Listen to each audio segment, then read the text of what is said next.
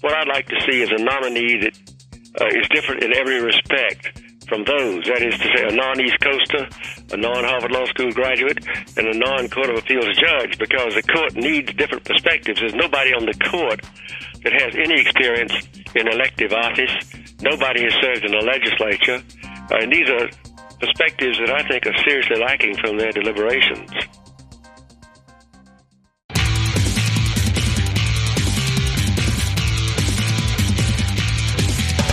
This is Lawyer to Lawyer, the award-winning legal podcast with J. Craig Williams and Robert Ambrogi. West Coast meets East Coast, and yes, they are attorneys, bringing you the latest legal news and observations every week with the leading experts in the legal profession. Lawyer to Lawyer is sponsored by Law.com, produced right here on the Legal Talk Network.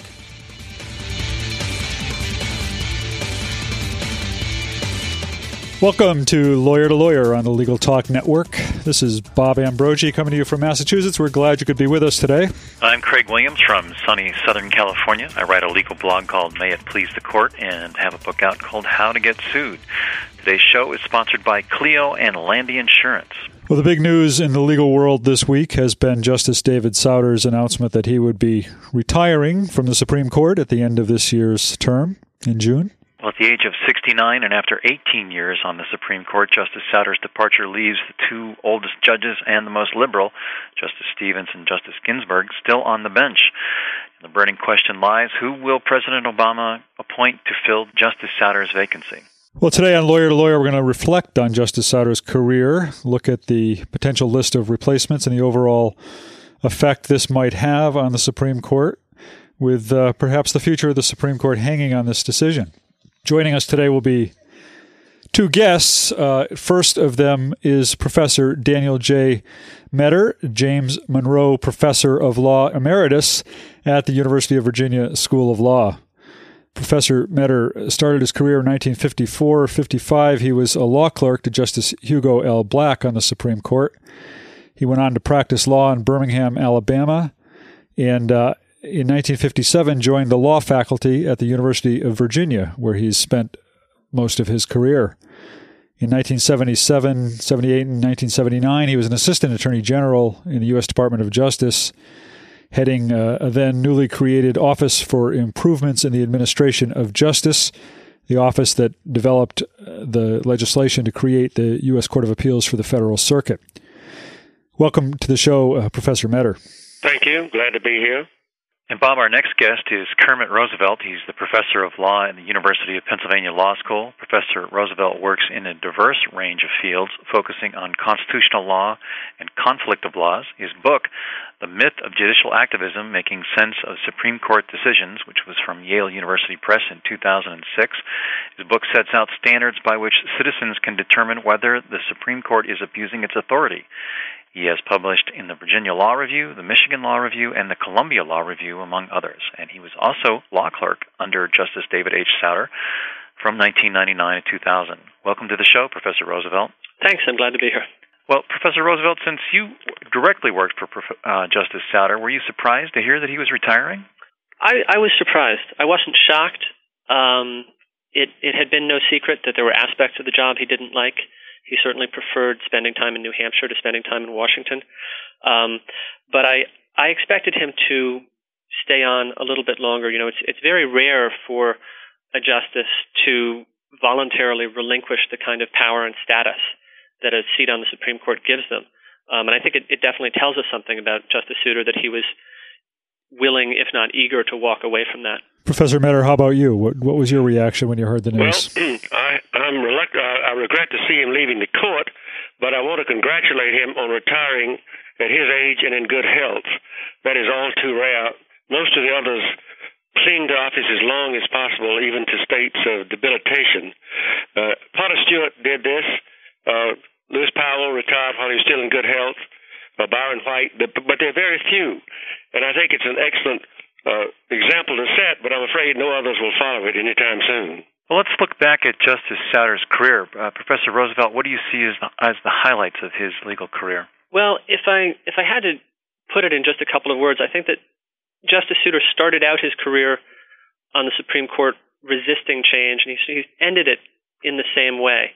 He wasn't someone who came to the Supreme Court with an agenda to transform the law, but very soon after he was appointed, the question of whether Roe v. Wade would be overturned, whether the constitutional protection for abortion would be taken away. And Souter, to many people's surprise, resisted that attempt to overturn precedent. And so at the beginning of his career, he's playing this conservative role in terms of preserving existing case law. And then at the end of his career, in some of these executive power cases, he was resisting the very extreme claims of presidential power that the Bush administration had made. So I think those are really nice bookends to his career. Well, it's been interesting that he has been characterized in the news media this week as having sort of come around to the liberal wing of the court. Is that a fair characterization? I think that the movement is really much more on the part of the court and on the part of the Republican Party than on the part of Justice Souter. You know, the Supreme Court has gotten a lot more conservative over the past 20 or 30 years. And, you know, Justice Souter would not have been a liberal on the Warren Court. He wouldn't have looked so liberal on the Burger Court. He looks more liberal now because the other justices are more conservative. And, of course, the same is very much true of the Republican Party, which has moved a lot to the right over the past, say, 30 years. Professor Meador, what's your take on that? Well, I agree substantially with that. I do think that the movement has been more with the court than him. One thing that I liked about the Souter appointment is that he brought something to the court that is not otherwise there now, and that is experience in the state court system. Sandra O'Connor had that, but nobody else has it now, and he's the only one, and I think that perspective is useful to have there. Well, I'm no Supreme Court scholar, but I've been reading the Jeffrey Toobin's book, The Nine, and he kind of portrays Justice Souter as having taken maybe a third route. I mean, he's not really with the conservative branch or the liberal branch, and I think Professor Roosevelt, you kind of alluded to this. He's someone who has a strong adherence to the concept of stare decisis. Is that your observation? Yeah, I think that's true. I mean, if you look at the joint opinion that he worked on in Casey, a lot of that is, in fact, based on stare decisis considerations. So, you know, Justice Souter comes to the Supreme Court. There's an existing body of case law, and I think he saw his task as trying to make sense of and preserve that case law and interpret it as best he could, but not to make changes in a liberal direction or a conservative direction. What do you see as his singular or perhaps two biggest cases that he dealt with? You think that Planned Parenthood versus Casey falls into that category? Yeah, I think Casey would have to be one of them. And Bush versus Gore? Well, Bush versus Gore, you know, he didn't have the outcome that he wanted. I mean, I thought that his dissent made some very good points. If I were to pick another case, you know, for the influence that Justice Souter has had, it would probably be an Establishment Clause case, because Justice Souter did have fairly strong views on separation between organized religion and the government. And so I think he made some contributions in that area of law. I think in one case he voted against allowing prayer at a high school graduation ceremony. Yes, he did. I think that Kennedy wrote the main opinion there, but I think that maybe there's a notable Souter concurrence which takes on Justice Scalia's historical analysis. And I think methodologically that's one of the distinctive things about Souter. So, you know, he votes frequently in controversial cases with the liberal bloc, but he's different from them in the amount of attention that he pays to history. And I think he was really the only one of the four more usual liberal justices who was willing to take on the originalists, Scalia and Thomas, on the question, you know, what does the history really show? Professor Meador, where do you cast Justice Souter's influential opinions? Well, I'm no Souter scholar. I've not read every one of his opinions, but I followed him from a distance, from the outside, so to speak. And my impression of him was he was always thoughtful. He gave the impression of being thoughtful, careful, analytical, as was just said, attention to precedent and history and so on. And he had struck me as a balanced approach to things, a sort of careful, judgmental approach. But that's my perception from the outside, as I say, without being an in-depth Souter scholar.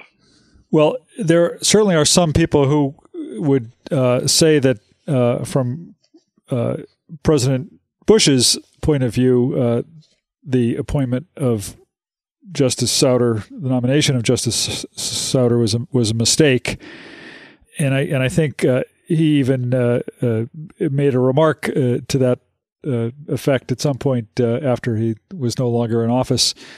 What are the lessons for President Obama here? Does the experience of this outgoing justice at all suggest what might happen with respect to the next nomination? Professor Roosevelt, your thoughts on that? Well, I think having been burned by a stealth candidate, it's unlikely that people will go that way again. I think what happened with the Souter appointment was that they had this guy. There was nothing objectionable in his background. He had no controversial paper trail, and for some reason, some people in the Bush administration thought that he would nonetheless turn out to be a movement conservative if they put him on the court. I don't know why they thought that, and I think the truth is they were just wrong about that. If you look carefully at Souter's confirmation hearings, what he said there, it all suggested that he would be fairly moderate, that he would generally try to adhere to and support precedent. Certainly, some people had misapprehensions about how he was going to vote. I think that his confirmation hearings, his testimony there, actually provides a pretty clear roadmap that he actually followed. So I think Obama is probably not going to appoint someone without knowing what his or her views are, just in the hopes that the person has hidden political leanings that will work out in his favor. My recollection is that an important factor in the Souter nomination was Senator Warren Rudman, who pressed his case. That's what I recall about it. But I agree that they're going to want to know more about a prospective nominee now than apparently they knew about Souter. Well, let's take a turn for a moment here and talk about President Obama. This is his first opportunity to nominate a Supreme Court justice, given this vacancy. First, before we start talking about names, what do you think he's going to be looking for in a replacement?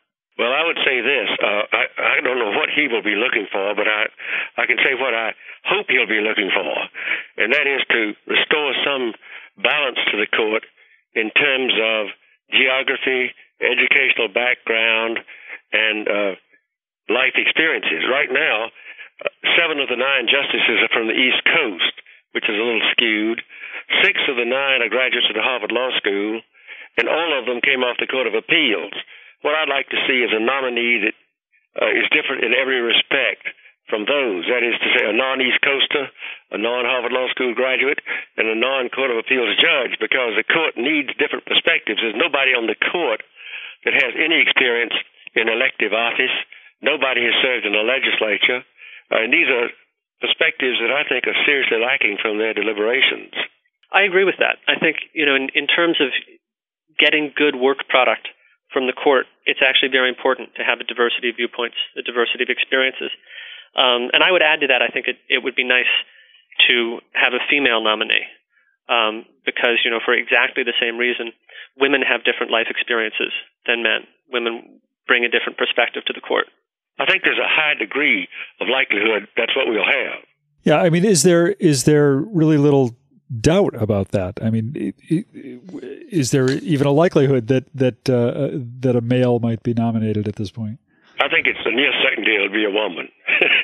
Yeah. What about? I mean, you talk about a different kind of a background for a justice, and note that everybody on the court now came off the Court of Appeals. What would be the appropriate background that you'd like to see? I mean, there was talk this week of Al Gore as a potential candidate who's not even a lawyer. Is even being a lawyer a prerequisite to being on the Supreme Court? School, I believe. Yeah. Vanderbilt Law School, I think.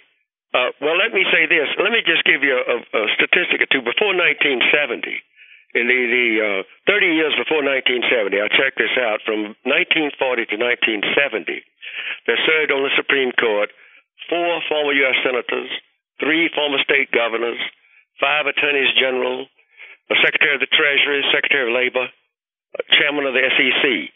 Now, not one of the judges now has that background. In fact, in the 40 years since 1970, not any justice has had a background of that sort. And I view that as a serious lack in the court's deliberations. Yes, I think experience in government outside the judiciary would be very important. Or if we're talking about judicial experience in the state system, just to be able to bring to the court an understanding of how these different government entities work. I think that's very important. Now, as far as being a lawyer, experience, I think, is especially important because so much of the court's work is on interpreting statutes, and to know how the legislative process works, I think, helps in that decision making. Yes, very much. And I just fact checked this as we were talking because I wasn't sure myself. But yes, Al Gore did go to law school. He didn't graduate from law school. But if somebody has not served on the bench, are they going to have the track record that's going to enable them to get through the vetting process? Isn't part of the reason that the judges are nominated is that they do have a track record, both positive and negative, that can be pointed to and that can provide some level of predictability, I guess, about what they're going to do when they get on the Supreme Court. It can be a handicap, too. You remember in the Bork confirmation proceedings, how he was taken to task for decisions he made absolutely. on the Court of Appeals. But so it at least provides some basis for making a decision. Whereas if you take somebody right out of, say, a trial lawyer who's been practicing at a firm or whatever context, you don't have that basis for deciding what's going to happen when they get on the bench. I think that's what's propelled these appointments of recent years, exactly what you're saying, that they have something they can look at, which is an unfortunate pattern, I think, and how you break out of that is another matter. But if you look back across history, there have been numerous polls over the years as to who the great justices were, and most of the great justices, according to these polls, did not have prior judicial experience. So it's not really a prerequisite to effective functioning on the bench and indeed being a great judge. But I think if you look at it, Justice Frankfurter used to take the position that there should not be any hearings at all on a nomination, that you should judge a nominee based on the totality of his life's experiences, what he'd done, what he'd said, that kind of thing. I think you can, if you get into that, you can form a judgment pretty well about a person and what his outlook is, what his approach is, his judgment, his common sense. I think most people are likely to have enough of a track record to give you, some guidance of where they stand or how they think about legal issues. And, of course, given that we do have confirmation hearings, there's also plenty of opportunity to ask them questions. The fact that the way the confirmation process now works, for some reason, the Senate doesn't appear to be allowed to get answers to the most important questions. That's a separate problem. Well, what about this concept of a stealth candidate?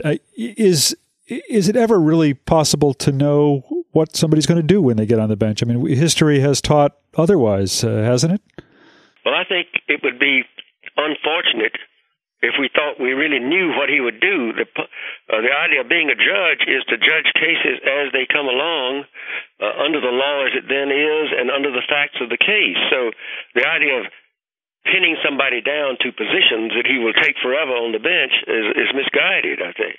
Do you think we're going to be looking at a younger justice here? Are we going to see a justice that has a different race than is currently on the court? What do you think are some of the features or qualifications or other types of differences that you're going to be seeing when we get nominations from President Obama? I think youth is a consideration, and it's an interesting one because I don't think that anyone thinks that younger people are better judges or that you need a younger perspective, although maybe there is something to be said for that. The interesting thing about youth is that it's a strategic consideration by the president trying to maximize his influence. So, you think you have someone who's going to give you results that you like politically. You want that person to be there as long as possible. So you put a young judge on the court, hoping that they'll serve for 30 or maybe even 40 years. And it's interesting because, the result of that is that you get these very long-serving justices who lag quite far behind public opinion sometimes as public opinion evolves. Yeah, that consideration about youth is a good argument against life tenure. All right, we're going to stop right here for a short break, but stay with us. We're going to be back in just a few moments to continue our discussion of the retirement of Justice Souter and possibilities for replacing him.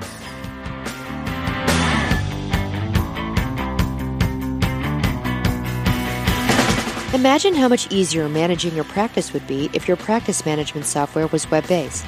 Your practice would be available anywhere you have an internet connection, completely secure, backed up continuously, and most importantly, easy to use, allowing you to spend your valuable time building your practice instead of managing technology. Start simplifying your practice today with Clio. Sign up for a free, fully functional 30-day trial at www.goclio.com. Use promotional code L2L for a 25% discount. Right from the beginning, I knew I was important. Can you say that about the insurance agency helping to protect your legal practice? Lawyers like Rebecca Brody are confident working with the Herbert H. Landy Insurance Agency, knowing they have the best professional liability insurance coverage for the best possible price. It is about customer service. I think that's what we like to promote in our business. We did have some kind of specialty questions. We did have some concerns. It was really great, and I really felt like if I'm that well taken care of, it made it possible for me to go and take care of my business and take care of my clients. Give us a call at 800-336-5422 or visit our website at landy.com. That's LANDY.com. 60 years of experience. Welcome back to Lawyer to Lawyer on the Legal Talk Network. We'd like to bring back Professor Daniel J. Meador, James Monroe Professor of Law Emeritus at the University of Virginia School of Law, and Kermit Roosevelt, Professor of Law at University of Pennsylvania Law School, and Justice Souter's former law clerk. Well, before we, again, get into the individual names that we're considering for, that President Obama will be considering for the nomination, do you think that this replacement has the ability to swing the court in any fashion? Well, one of the qualities that I think should be looked for is the nominee's ability to work collegially with colleagues on the court and the ability to work through to consensus, not only prevailing, but perhaps bringing others along or at least modifying their positions. I think that's a very important point, and you would like to think the person on the court has that kind of ability rather than a loner or a highly controversial kind of character. I agree with that. You get a lot of change on the Supreme Court if you can replace a liberal with a conservative or a conservative with a liberal, and Obama doesn't really have the chance to do that because Justice Souter usually voted with the liberal bloc in the controversial cases. But he might be able to appoint someone who could, not through his or her vote, but through her influence on other justices, maybe create consensus in some cases where you wouldn't have had it otherwise. Maybe persuade one of the conservative justices in some cases where someone else wouldn't have been able to. Well, there's been a lot of names tossed about over the last few weeks, and Professor Meador, I wonder whether any stand out to you as nominees that you'd like to see brought forward. My first reaction is that I think I would like to see a nominee whose name has never been mentioned, and one who fits what I would like to see, and that is someone who's had some experience in public life, maybe in high elective office, legislative experience, something of that sort, who comes from somewhere else in the country, beyond the Appalachian Mountains, in the West, Midwest, South, whatever, and someone who has a different educational background from the majority of those who are there now. Other than that, no name that's been mentioned stands out in my mind that I'm prepared to campaign for. Is there somebody you'd suggest? I mean, is there somebody who fits your description who you think would be a good candidate for the president to consider? Well, I guess I'm embarrassed to say I do not have a candidate. I'm hoping the team around the president will identify these people if they exercise a talent search out beyond the usual names that are mentioned. I'm sure there are people out there, but I've not undertaken to discover them. So I don't have a candidate. Professor Roosevelt, Professor Metter said that there's a type of a campaign that goes on to become a Supreme Court justice. Can you describe that? Well, I mean, there's not that much that a person can really do to try to become a Supreme Court justice. It's not an office that you can run for, really. I mean, all you can do, I think, is put yourself in a position where you're a plausible pick. And then I think it really sort of comes down to timing and having a president who, for some reason, finds you appealing. There are persons out there who undertake to campaign for a particular person. There's a lot of inside maneuvering going on in behalf of various prospective nominees. I don't know that the nominees themselves actively campaign, so to speak, but there are efforts made on behalf of various ones. Yes, you've got people campaigning for you, certainly. Well, Professor Roosevelt, where do you see the nominations coming down? Do you have some names that you think that might show up? Well, I don't know anything more than the people who give you the standard names. People are saying Diane Wood, Elena Kagan, Sonia Sotomayor, Lee Sears, Chief Justice of the Supreme Court of Georgia, would be a very interesting pick. And I don't have a personal favorite myself. Well, I can mention this. The one of the many names mentioned, one that fits the sort of criteria I would like to see in a nominee is Janet Napolitano. She is from the West, has been Attorney General of the state, Governor of the state, and now in the cabinet, not a Harvard Law School graduate. There's nothing wrong with the Harvard Law School, but you don't need 6 of them on the Supreme Court. You need an educational diversity just as you need geographical diversity and so on. That's one of the names that fits my conception of the type of nominee we ought to have. Yeah, she would be very interesting. There's been interesting discussion over the last few days among some of the blogs and legal commenters that women face particular hurdles in the nomination process that men don't always face. I mean, there has been speculation about the sexual preferences of some of the people on the short list. There's been comments about the weight and appearance about some of the shortlisters. Do you think that's the case? I mean, do you think women are somehow held to a different standard than men in the nomination process, and is that fair? If so, I really cannot speak to that. Of course, I hope it's not the case, but I really don't know to answer your question. Yeah, I would say we don't really have enough experience with it to make a generalization about that, but certainly it's unfair if it is occurring. When we look at those names, what type of a backlash or response do you think you're going to see from either the conservatives or the liberals for the names that you mentioned, Professor Roosevelt? Well, I think probably no matter who Obama picks, you're going to see conservatives claiming that this is a liberal judicial activist. That's just what they say. I think that's true, that from all indications, it looks as though the Republicans are likely to try to bring that out in some fashion, but their power is greatly diminished now just because of numbers, so I don't know how that will play out. You have a new ranking member on the Judiciary Committee, Senator Sessions, and he is one likely not to let a nominee get by easily, I'm thinking. Do you think that President Obama will ask Justice Souter for a recommendation? I would doubt it seriously. It's customary for outgoing justices to have nothing to say about their replacements. It has happened in history, but it's not usual. I wouldn't expect it. No, I wouldn't expect that either. And obviously no recommendations from the other justices on the Supreme Court. I wouldn't think so. Taft was good at making recommendations, but most of them don't. I would be surprised. Well, who does kind of front these names to President Obama? I mean, other than, obviously the Justice Department goes out and does a search and they look, but who is it that has influence, or are they legislators, are they governors, or people that he's friends with, or anybody sending him text messages to his BlackBerry to give him names? I wouldn't be surprised if all of that isn't happening, but according to a story in the Washington Post this morning, there's a small group unidentified except for Craig, the White House counsel, who's working hard on this process. It doesn't say who they are, but I'm sure that it's a group in the White House and maybe a few outside close advisors. But nobody knows really who does all of this. And it's not clear to me. The Justice Department does not seem to be having much of a role in this, which is a little different from a lot of history where the Attorney General and the Department of Justice has had a part to play. But I don't get any indication that that's true this time.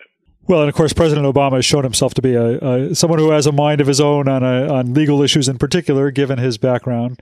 Yes, I think that'll be a big difference this time. The president himself will be intimately involved with this and will know what he's doing, I think. Yeah, I would expect Obama to be playing a pretty large role in this. You know, it's certainly an area that he's interested in. He's got expertise, and it's a very significant decision. We are at about the end of our time, but before we conclude the program, we like to give our guests an opportunity to share their final thoughts with us. As I mentioned to you before we started the program, if you'd also like to tell our listeners how they can find you or get in touch with you, you're welcome to do that as well. So, Professor Meador, let's start with you and ask you to kind of wrap up with your final thoughts on this topic. Well, I guess my final thought is something I've already said, that I hope the nominee will be a person who does not come off the Court of Appeals, who's had substantial experience in public life, possibly as an elected official or legislator, and who does not come from the East Coast. I think we need to restore balance on the court geographically and in life experiences and background. So that's my main thought about it. All right. And your people can find you through the University of Virginia website, is that right? The University of Virginia Law School website, yes. Okay. And Professor Roosevelt, your concluding thoughts. Well, I'm sorry to see Justice Souter go. I think he was a very good justice. I think that he's made a choice, and he's certainly earned the right to go back to New Hampshire if that's what he wants. And so I'm happy for him to that extent. I do think it's a loss to the court, but I have great confidence in Obama as someone selecting the next justice, and I expect that I'll be happy with his nominee. And our listeners can find you how, Professor Roosevelt? Through the University of Pennsylvania Law School website. Well, Bob, that about does it for this week's Lawyer to Lawyer. To our listeners, remember you can check out all of our Lawyer to Lawyer shows on www.legaltalknetwork.com. And we are, of course, on iTunes as well. Let me add thanks to both of these guests for being with us today. Really good discussion, and appreciate their time. Bob, we'll be back again next week with another great legal topic. Thanks very much. Thanks for listening to Lawyer with Robert Ambrogi and J. Craig Williams. Every week, a new legal topic that you won't want to miss. We hope you'll listen again and check out our other shows on the Legal Talk Network. Lawyer to Lawyer has been sponsored by Law.com.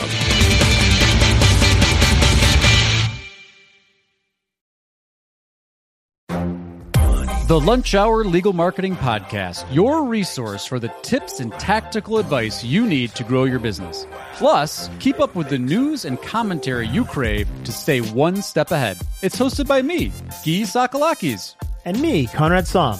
Every other week, we break down the issues holding back your marketing strategy and talk about the changes you need to be prepared for. Check out the Lunch Hour Legal Marketing Podcast wherever you get your podcasts or on YouTube.